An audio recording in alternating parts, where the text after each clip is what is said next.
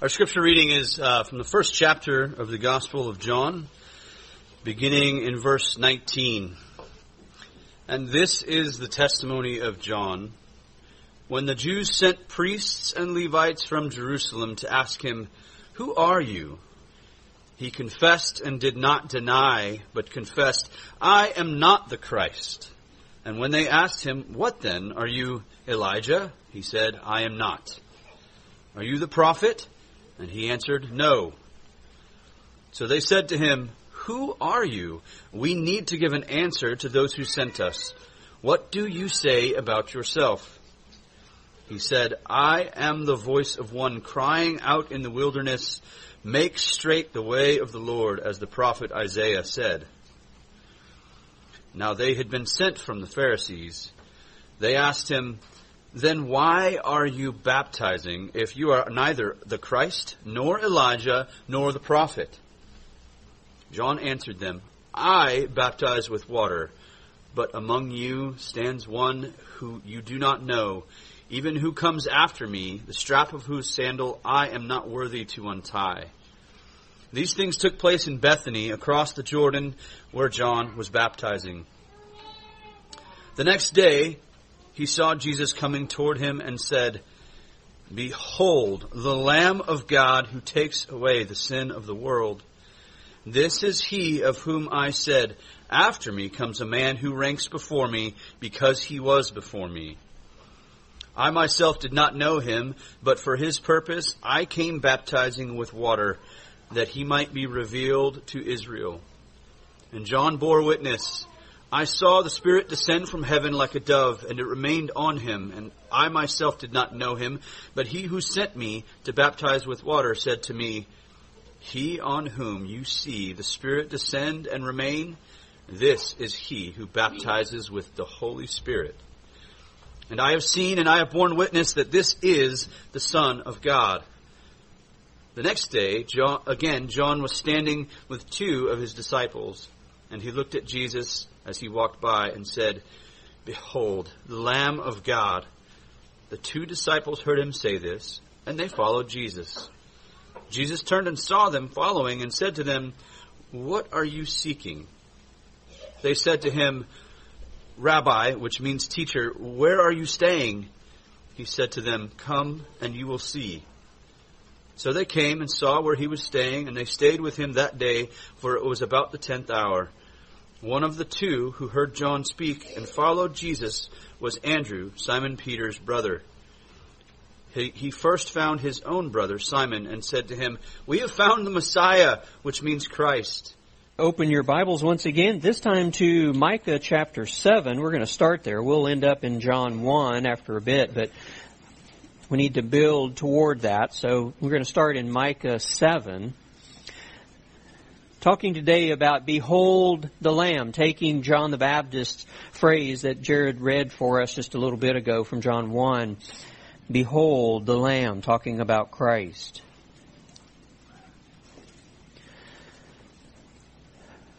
When I was growing up, my family had a flock of sheep that we raised for a number of years.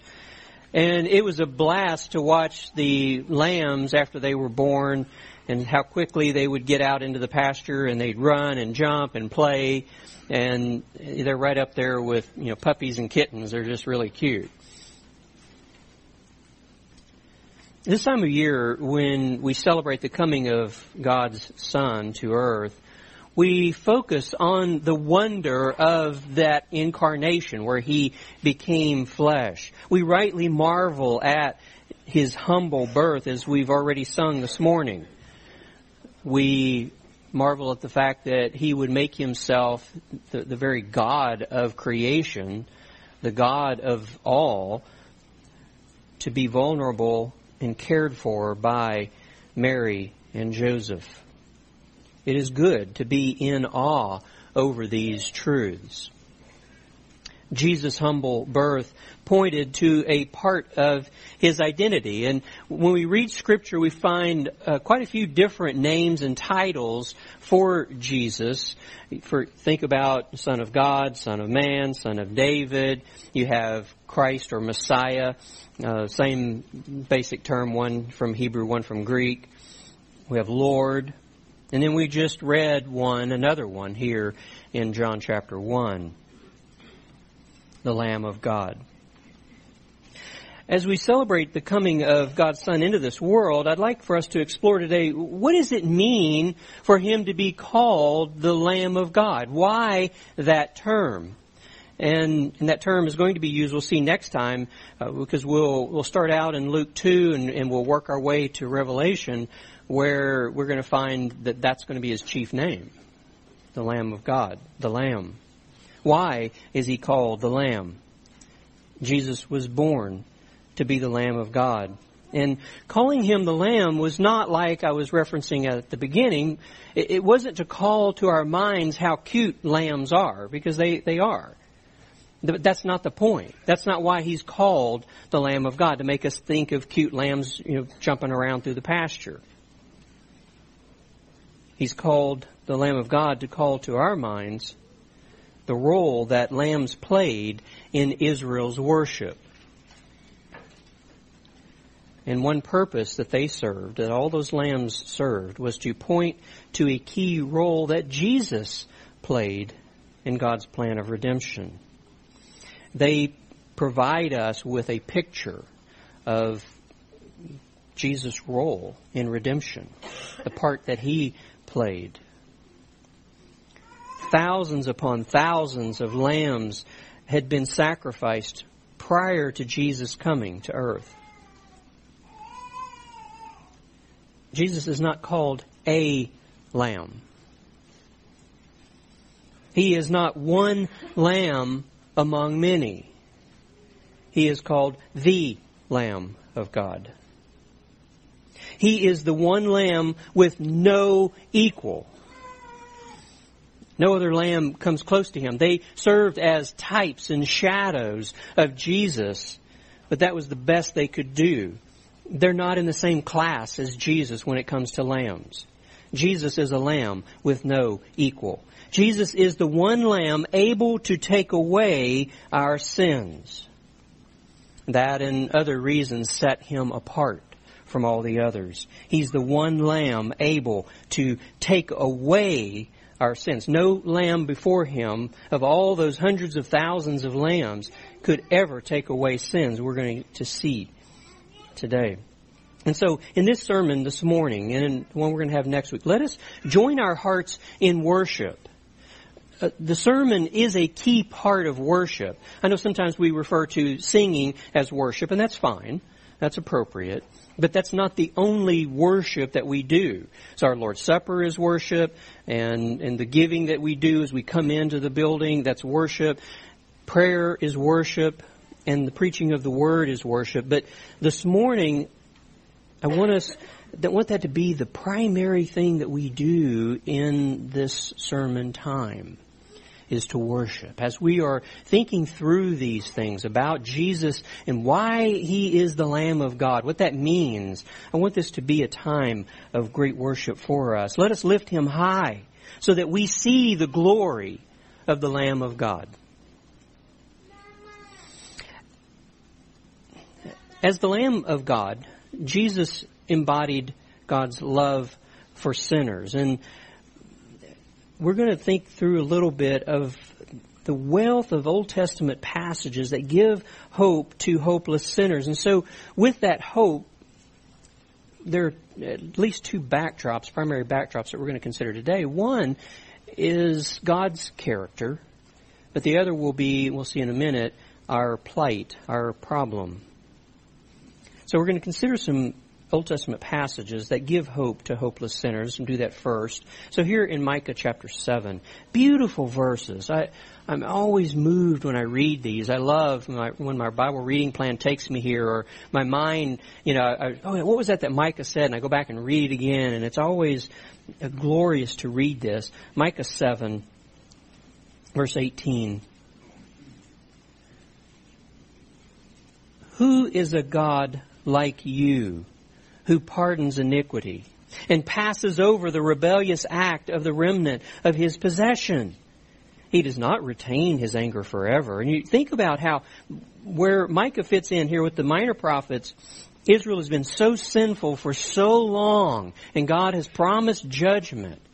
But for God to say this through this prophet Micah, that there's no one like our God. He pardons iniquity. Yes, He chastises, He judges as He needs to, but He pardons iniquity, passes over rebellious acts. He doesn't retain His anger forever. And then to go on, because, and this is why, He delights in unchanging love. What a wonderful thing to say about our God.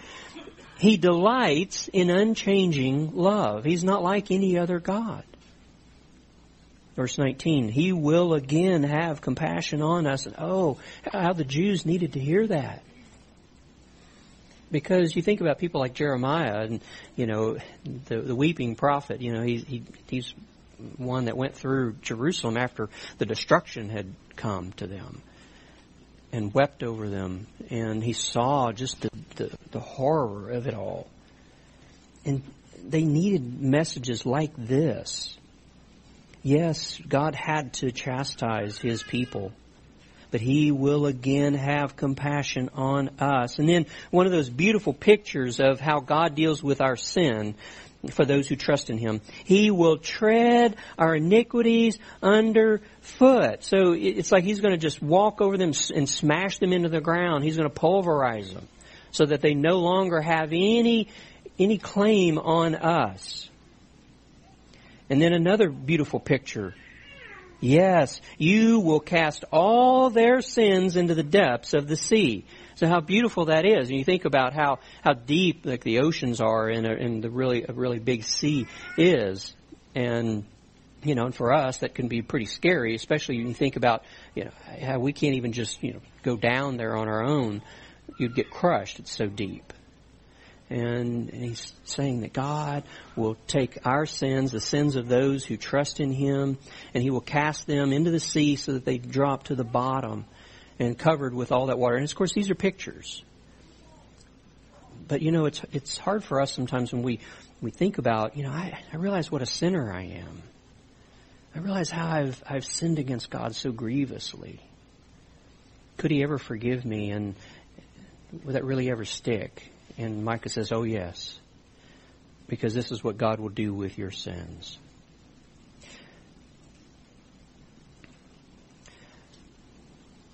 Another beautiful passage, we won't turn there, but have it in the screen in a moment. How we rejoice in another Old Testament passage that tells us these promises.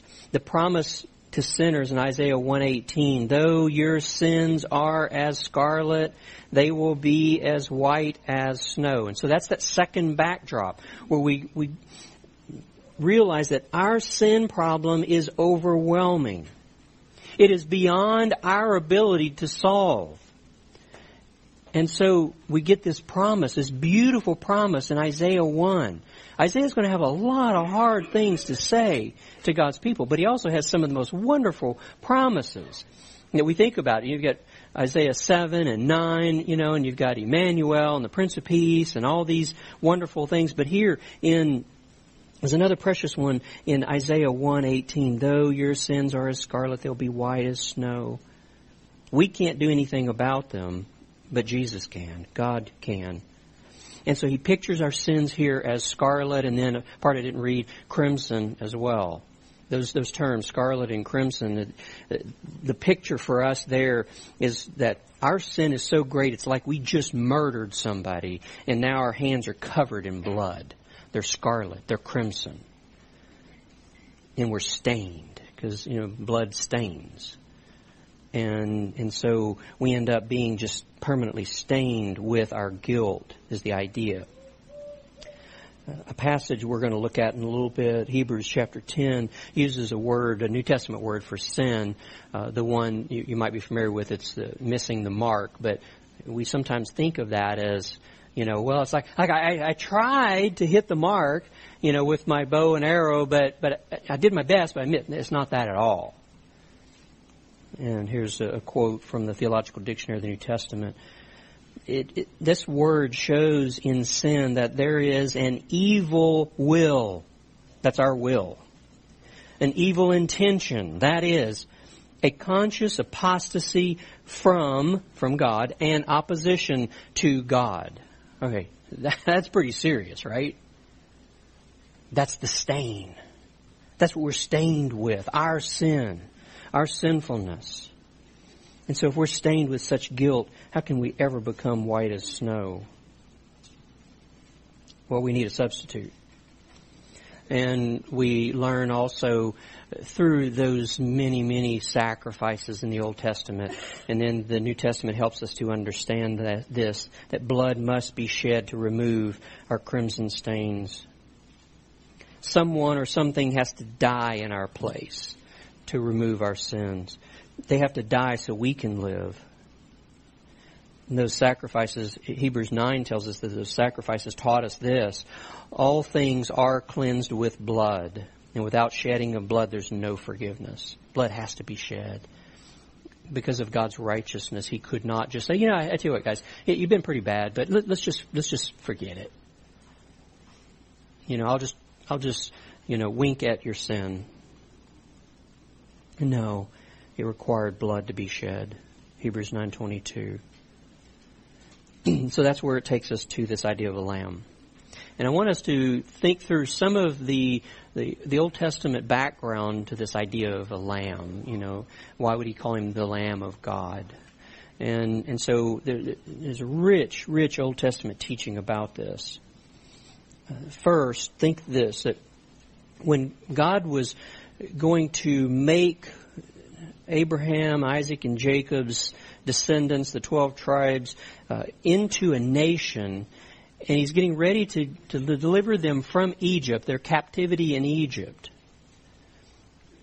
One of the things that He does, an event He uses, that's kind of the final blow to the Egyptians, is what we know of as the Passover event, the original Passover. God took that event and intended it to be a festival for them to remember that God and how He delivered them. And a part of that remembrance would be that lambs would be central figures there. Again, not because they're cute, but because they have to die. Lambs would be central to that. So turn over back to Exodus. Exodus chapter 12. And I'm going to read a few verses. I'm going to kind of skip around a little bit, but I'll tell you where I'm at. Because we don't have time to read all of this. But just the key things for our lesson today. Exodus chapter 12, verse 3. And here's when the Passover is instituted. God said to Moses and Aaron, "Speak to all the congregation of Israel, saying, on the 10th of this month they are each one to take a lamb for themselves, according to their father's households. A lamb for each household." And then skip down to verse 5. "Your lamb shall be an unblemished male." And that's key. Unblemished. A year old. "You may take it from the sheep or from the goats. And you shall keep it until the 14th day of the same month. Then the whole assembly of the congregation of Israel is to kill it at twilight. Moreover, they shall take some of the blood and put it on the 2 doorposts and on the lintel of the houses in which they eat it. And they shall eat the flesh that same night, roasted with fire. They shall eat it with unleavened bread and bitter herbs." And then verse 11. "Now you shall eat it in this manner, with your loins girded, your sandals on your feet, and your staff in your hand." Because remember, He's getting ready to bring them quickly out of Egypt. And He says, "And you shall eat it in haste. It is the Lord's Passover," Yahweh's Passover. It's interesting, in Jewish history, they came to refer to the lamb as just the Passover. Instead of calling it the Passover lamb, it's the Passover. Okay, it is the Lord's Passover. Because God said, "For I will go through the land of Egypt on that night, and will strike down all the firstborn in the land of Egypt, both man and beast. and against all the gods of Egypt I will execute judgments. I am Yahweh. And the blood shall be a sign for you on the houses where you live. And when I see the blood, I will pass over you. And no plague will befall you to destroy you when I strike the land of Egypt. Now this day will be a memorial to you. In other words, I'm giving it to you for this original event to deliver you, but I want it to be an annual festival for you. You shall celebrate it as a feast to Yahweh. Throughout your generations, you are to celebrate it as a permanent ordinance.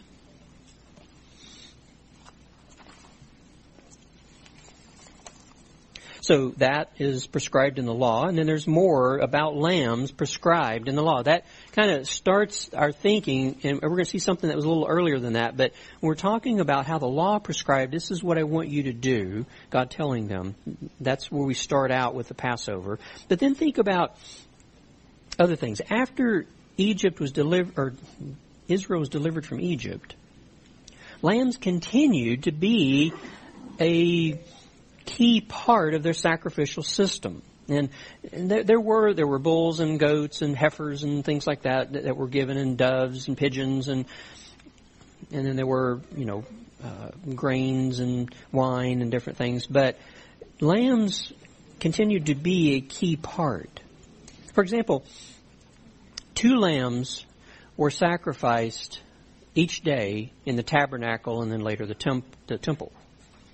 So that meant every day would begin and end with a lamb being sacrificed. Talk about keeping it front and center, this whole idea of a lamb, because of where God's going with this, right? So the first thing they do in the morning, they bring a lamb in at the temple, they sacrifice it. And they close out the day doing the same thing. Bring a lamb in, you sacrifice it. And then in between there's all those other sacrifices that the law prescribed throughout all that day. And what we find in these passages over and over again, as we already saw, is only lambs without defect were accepted. And so we can see how that's pointing to the sinlessness of Christ. Okay. There were also other special occasions prescribed in the law. Every firstborn person was to be redeemed with a lamb in Exodus 34. Also, lambs could be offered as peace offerings or as sin offerings. There were some peace offerings for different reasons that you might have sometimes to give thanks to God and other reasons, or as sin offerings. Also, when a leper was healed. A leper, not a leopard, but a leper, when they were put outside the camp so they didn't infect other people, and it was because the camp was to be considered holy and kept holy. But if God healed them, they got to come back in, but not until atonement was made for them. Because that was a picture. Their leprosy was a picture of sin that we all have. And so atonement had to be made for them. A lamb could be offered in that sacrifice. And then just one more. Lambs were also part of the burnt offerings for the festival of Pentecost. And so you find that lambs throughout factor large in God's program, in the worship of Israel, because they're pointing to something far greater. Well, let's also consider in history some key turning points in Israel's history where lambs were part of the sacrifices. You remember, we talked about this recently in 1 Samuel 7, right, in adult Sunday school, when the Ark of the Covenant had gotten captured by the Philistines because the Israelites were not following the Lord. And so when it was returned finally, Samuel called to the people, "Return to the Lord with your whole heart." And when they did, they confessed, "We have sinned against the Lord." And then we're told that Samuel took a suckling lamb and offered it for a whole burnt offering to the Lord. Later on in their history, once they have kings, they you'd have, you read, and you have a good king, and then you have some bad kings, and you have a good king, and you have some bad kings. Well, one of the good kings, he became a good king, Hezekiah. He brought about revival in the land. And so in his revival that he brought, lambs were part of the burnt offerings to kick off this revival, if you will. But after him, the Passover was neglected for years. And you remember in Josiah's reform, so here another good king comes along, Josiah, and they're repairing the temple, they find the law, and he's reading that, and he's like, oh my, we were supposed to be doing the Passover all this time, and we haven't been doing it for a long time. So he decides, okay, we're gonna do the Passover. So let's figure out, how do we have to do that? What does the law say? And then he, in wanting to do everything he can to get the people to carry out God's word as they're supposed to, he donated 30,000 lambs and young goats. 30,000 to be sacrificed. 2 Chronicles 35. In Ezra's day, when they dedicated the rebuilt temple, so you remember our minor prophet study. So, they were real sinful, and God judged them. He brought some of them off, Syria, scattered them around, and then later for Judah, Babylon carried them off, And so when they came back and rebuilt the temple finally, Ezra 6 tells us that 400 lambs were offered as part of the sin offering for the people. So the point of that is that lambs figured large in Israel's worship. Every day lambs were being killed, being sacrificed. And then there were times where there would be thousands of them. It came around in the Passover, like with Josiah. You think about those 30,000, the law said they had to be done. There was a certain window before twilight or at twilight. There was a certain, several hours there that fit. And they had to get all of them killed during that time. And so that would continue on the way that they would carry out Passover. And they had it all down to a fine science. But after thousands of lambs had been sacrificed, there was still a big problem. Turn now all the way to the right in your Bible to Hebrews. Hebrews chapter 10. We've already alluded to that a little bit. Hebrews chapter 10.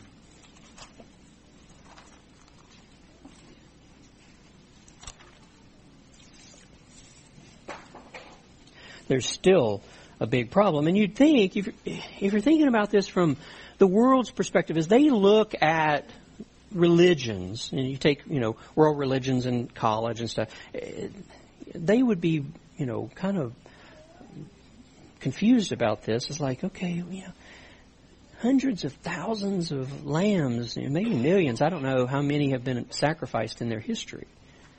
They've died. There's still a big problem. How could there be a big problem after all those lambs? Well, we're going to find out. First, we learn here in Hebrews 10 that the law's sacrifices couldn't decisively cleanse. They couldn't actually cleanse us. And he's going to talk about, in one place, cleansing our conscience. So Hebrews 10, verse 1. For the law, that's the law of Moses, since it has only a shadow of good things to come, in other words, they serve as types, pictures pointing to something greater, they don't have the very form of things, that is what they're pointing to. So you think about a lamb, those lambs are pointing to Jesus, the Lamb of God. They were a shadow, he was the reality. He says those can never buy the same sacrifices year by year. They're drawing out how just thousands of sacrifices every year. He says, which they offer continually, every day, remember, there were at least two, and then a whole bunch in between that were sacrificed. They could never make perfect those who draw near. The people, as they would come, and they would bring the lamb to be sacrificed, or maybe a goat, or, a bull, or whatever. As they drew near, those sacrifices could not decisively cleanse them. And then we find out that the law's sacrifices served as reminders that sin was still present. Look at verse 3. But in those sacrifices, there is a reminder of sins year by year. And so every time you come and you bring your animal, you remember, sin's still a problem. Year after year we come. It's like, Josiah, there were 30,000. Surely we're good for a while, right? No. There's a reminder. It's a good reminder. We needed that reminder. They needed it. And it reminded them this. Animal blood could only provide a temporary covering of sin. It was something to, if you will, get them by. Something that would make them temporarily acceptable to God, that was based on something that was going to happen still future to them, something greater. All of those sacrifices pointed to what Christ would do, the salvation that He would provide. They pointed everyone to Him. So in the Old Testament, everything points toward the cross. And of course, everything points back to the cross for us. We look back in remembrance. Animal blood could only provide a temporary covering for sin. It could not take away sin. Verse 4, and this is a key verse for us. We have to remember. For it is impossible for the blood of bulls and goats to take away sins. You might take your animal to the temple and slaughter it there, sacrifice it, burn it, and think, okay, great, it took away my sin. No, you'd be wrong. It didn't take away your sin. It only covered it. Jesus would be the one we're going to see who will take away sin. He's the only lamb that could. Why couldn't those animals, you think about it, cute little lamb, sweet little lamb, and raised them, they're not always sweet. So, they're just like any other kids, right? They could not take away sin. Why? Because they were not rational beings. They were not moral beings. They could not volunteer to die in our place. They could not willingly give themselves to die in our place. And that is what was required for our sins to be taken away from us. You see, so you could go to the pen, I never tried this, but, you'd call them, and they might come if they think they're getting feed. Actually, that's the only reason they'd come. But you could say, hey, which one of you wants to die for me today? And they're just going to stand there, they can't volunteer. They can't say, John, you've been such a great owner, and you've cared for me, and you've fed me so much that, I'll give myself for you today. They don't think. They don't have a thinking mind like we do. They're not moral, rational beings. They can't volunteer for us. Sinners, therefore, needed something better. They didn't need more lambs. People may sometimes think, it's such a tragedy, that in AD 70 the Romans destroyed Jerusalem, the temple, and then a little later wiped the rest of it out. And so there haven't been any more sacrifices. And what a shame. But more sacrifices isn't going to solve the problem. More lambs is not going to solve the problem. They didn't need more lambs. They needed a lamb with no equal. You get that? They needed a lamb who had no equal. A lamb that was not like any of the other lambs. A lamb who actually had the ability to take away sins. That's what they needed. They didn't have that yet. But God had a plan. Long before Moses, God used a man named Abraham to create a living picture of God's plan. So you remember the story, wonderful story, where God says, okay, Abraham, he'd finally had a son by Sarah, Isaac, and says, this is great. Okay, God had promised it, and here we're like way past geezer, and we've had this kid, and it's great. And then God says, okay, I want you to sacrifice your son, your only son by Sarah. And so Abraham, he's like, okay, that's what God said, I'm going to do it. So they get the servants to help them carry stuff, and they get the wood and the fire. They had to carry fire with them. They didn't have, a lighter or anything to carry back then, or matches. And they're on their way, and then at one point, Abraham tells the servants, okay, you guys stay here. And God leads them to Mount Moriah, which ends up being in what's now Jerusalem, and the Temple Mount. Well, he leads them there, and as they're on their way, just the two of them, Isaac's a smart kid. He'd seen this before, that we're going to have a sacrifice. You got to have some wood to burn, and you got to have fire to burn it, but you got to have an animal. And so they're walking along, and Isaac's like, Dad, where's the lamb for the burnt offering? He's like, oh, I know Dad's old, but, he's forgetting things here now. And then, whether he realized it or not, Abraham spoke prophetically. He said, God will provide for himself the lamb for the burnt offering. Beautiful picture. This is God's plan. And like many of the prophets, he wasn't completely sure how significant this was. And of course, in his mind, he thought it was going to be Isaac. And God had other plans. Like, okay, I just wanted you to show me your faith, that you believe me and you'll obey me. But God said, Abraham, really, that's my job. It's not your job to give your own son. That's my job. And so God provided a ram for that offering. So he didn't have to offer up Isaac. God gave him a ram. God's lamb was still to come. Abraham prophetically said God will provide a lamb. Not on that day.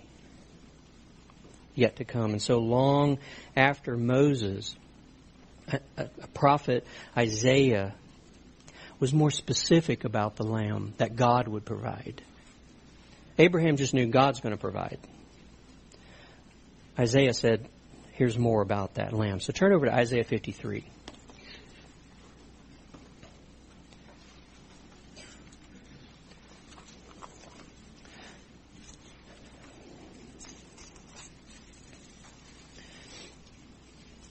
Isaiah is going to tell us in this, as we read through it, we're going to read just a few verses, but the lamb is not going to be an animal.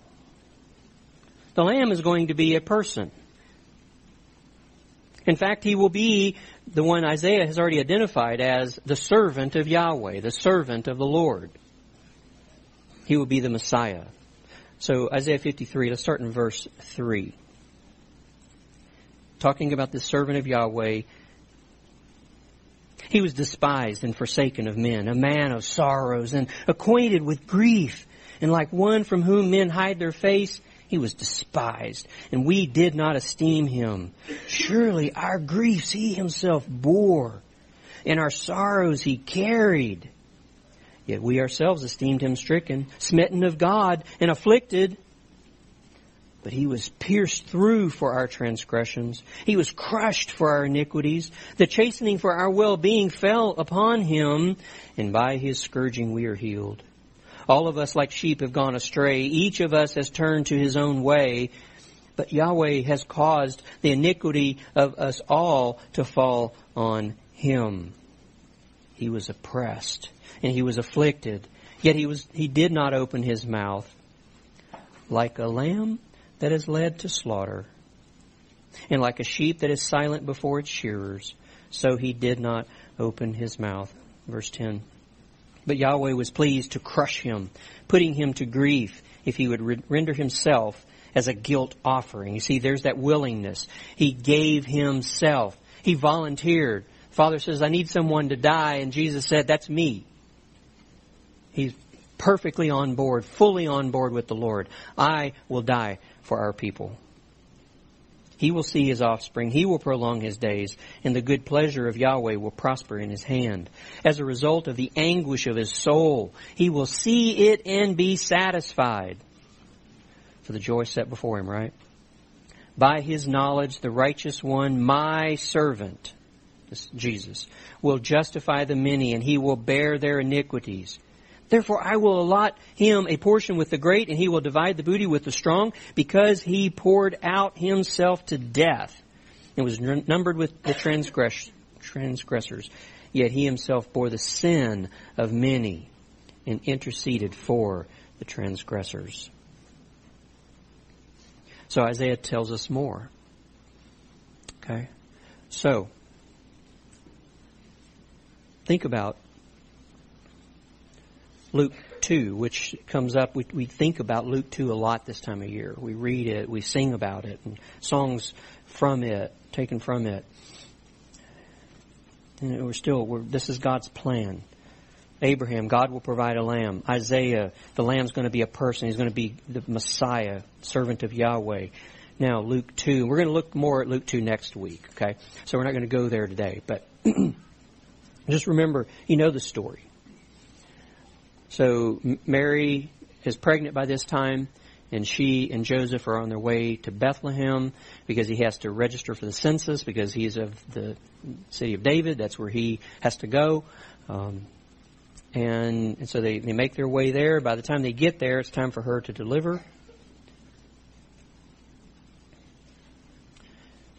And that's where she had her baby, as we sing and read so often. They're in Bethlehem. Bethlehem is only 6 miles from Jerusalem, and when we were there in Jerusalem, and Jerusalem's, remember, is up in the hills or mountains. They're not real big mountains, but they're mountains, and you can see Bethlehem from there. And you can see, like on the slide, the terrain. You can see these pastures. And sometimes you'll get to see sheep these days out there, or goats maybe. But that's a picture of there. That's not right next to Bethlehem, but it's in the hill country there. That's, what it looks like. You have these lush pastures where they will pasture their sheep. And because it's only 6 miles from Jerusalem, many of the sheep that were used in the temple sacrifices were raised in that area. It was a perfect area to raise sheep. And, you didn't plant grain as much there because you can see, it's kind of hilly and rocky and stuff like that. So great for raising sheep and close by. How fitting then that Jesus would be born there. He's the Lamb of God, right? He should be born there. He should be visited by shepherds, right? Just like all those other lambs, many of them raised in that area by shepherds and then sacrificed. Here the Lamb of God was born in the same area. Fast forward 30 years or so. So, using the Scriptures, the Old Testament Scriptures, the Jews had figured out when the Messiah was supposed to be coming. And they figured out precisely. Okay? And they did. They knew he was due on the scene any day now.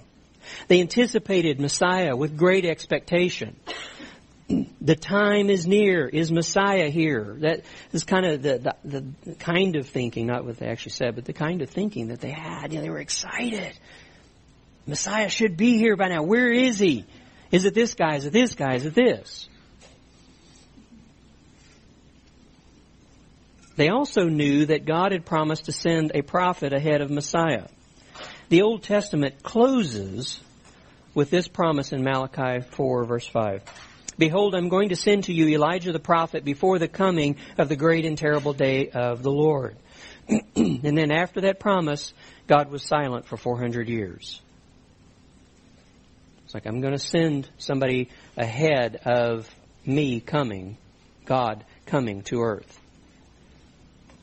And then no more. Turn now to John chapter 1, the Gospel of John chapter 1, where we had started out earlier today in our scripture reading. God broke that silence. He broke that silence when John the Baptist suddenly burst onto the scene. He was unique. He was preaching repentance. And so the religious leaders, as we read earlier, they were wondering, is this the one?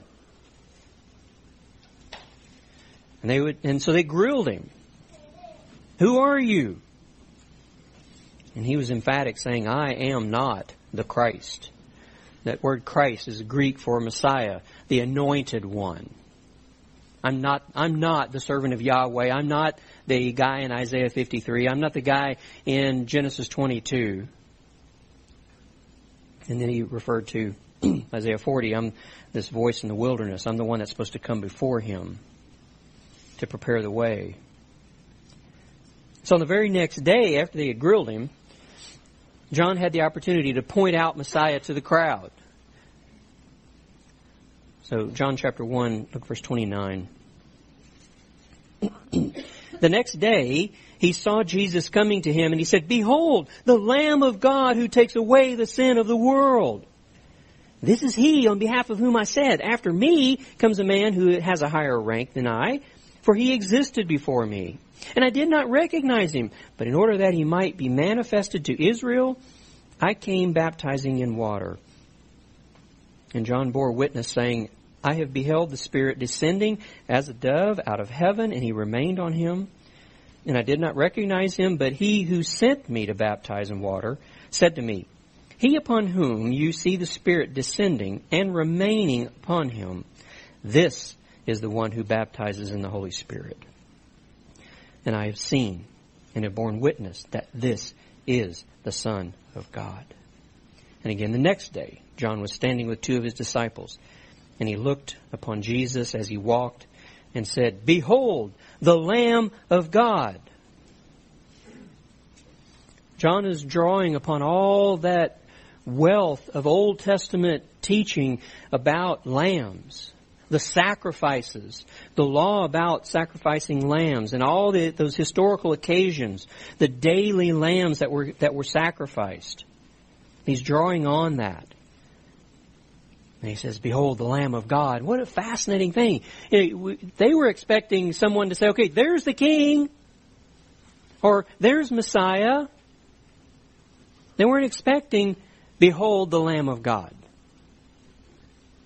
And as a Jew who was quite familiar with lambs dying a lot, you're like, it's a curious name to give this one.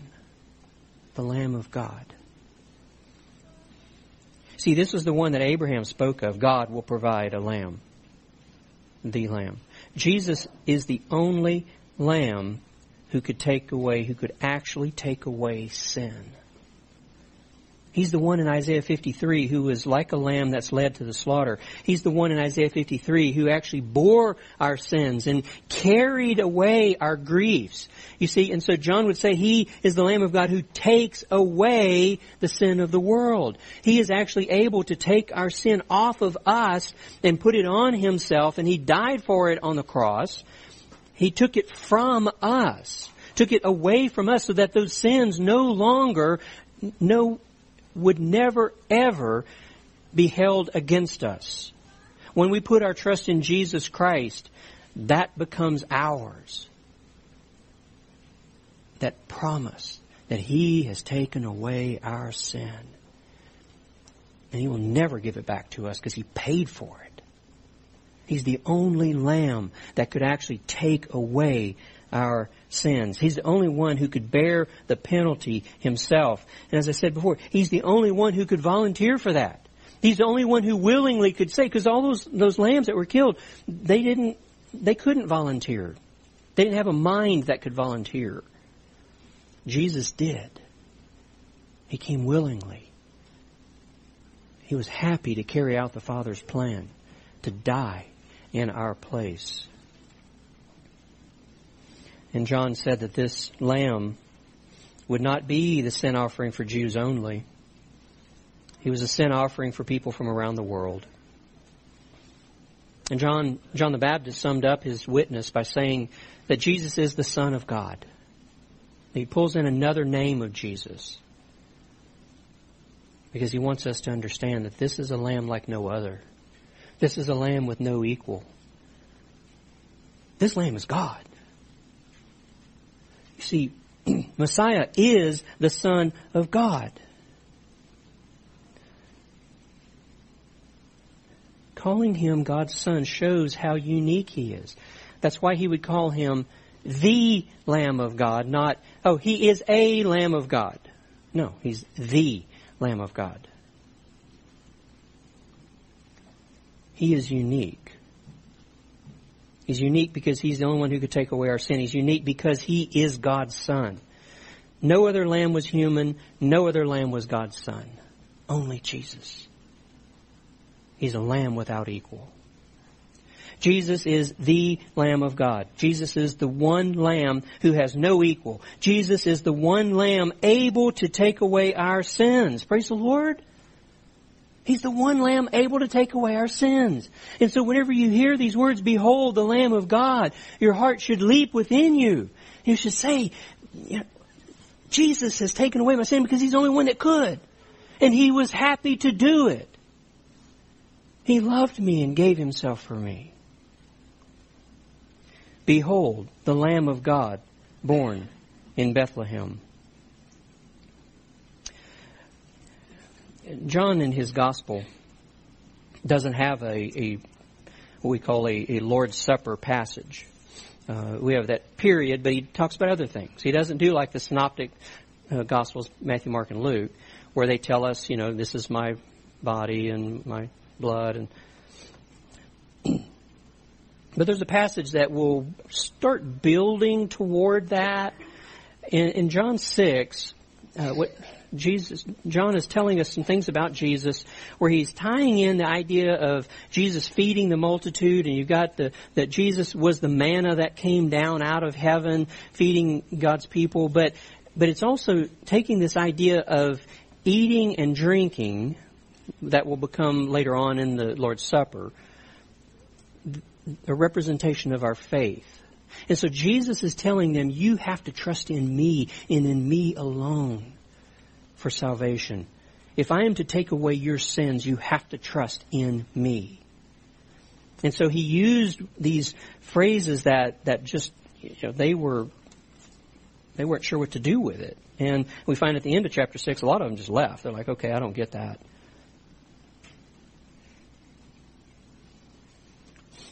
But we are told at the beginning of the chapter that Passover is near. And this is the Passover prior to the Passover where Jesus would die. Okay, as the Lamb of God. So Passover is getting close. Jesus is talking about bread, eating and drinking, kind of tying all these different ideas together. In chapter 6, verse 51, Jesus tells them, I am the living bread that came down out of heaven. If anyone eats of this bread, he shall live forever. And the bread also which I shall give for the life of the world is my flesh. He's telling them to eat the bread there. So I want us to think for a moment, during this time of the Lord's table, where we're still worshiping our Lord Jesus.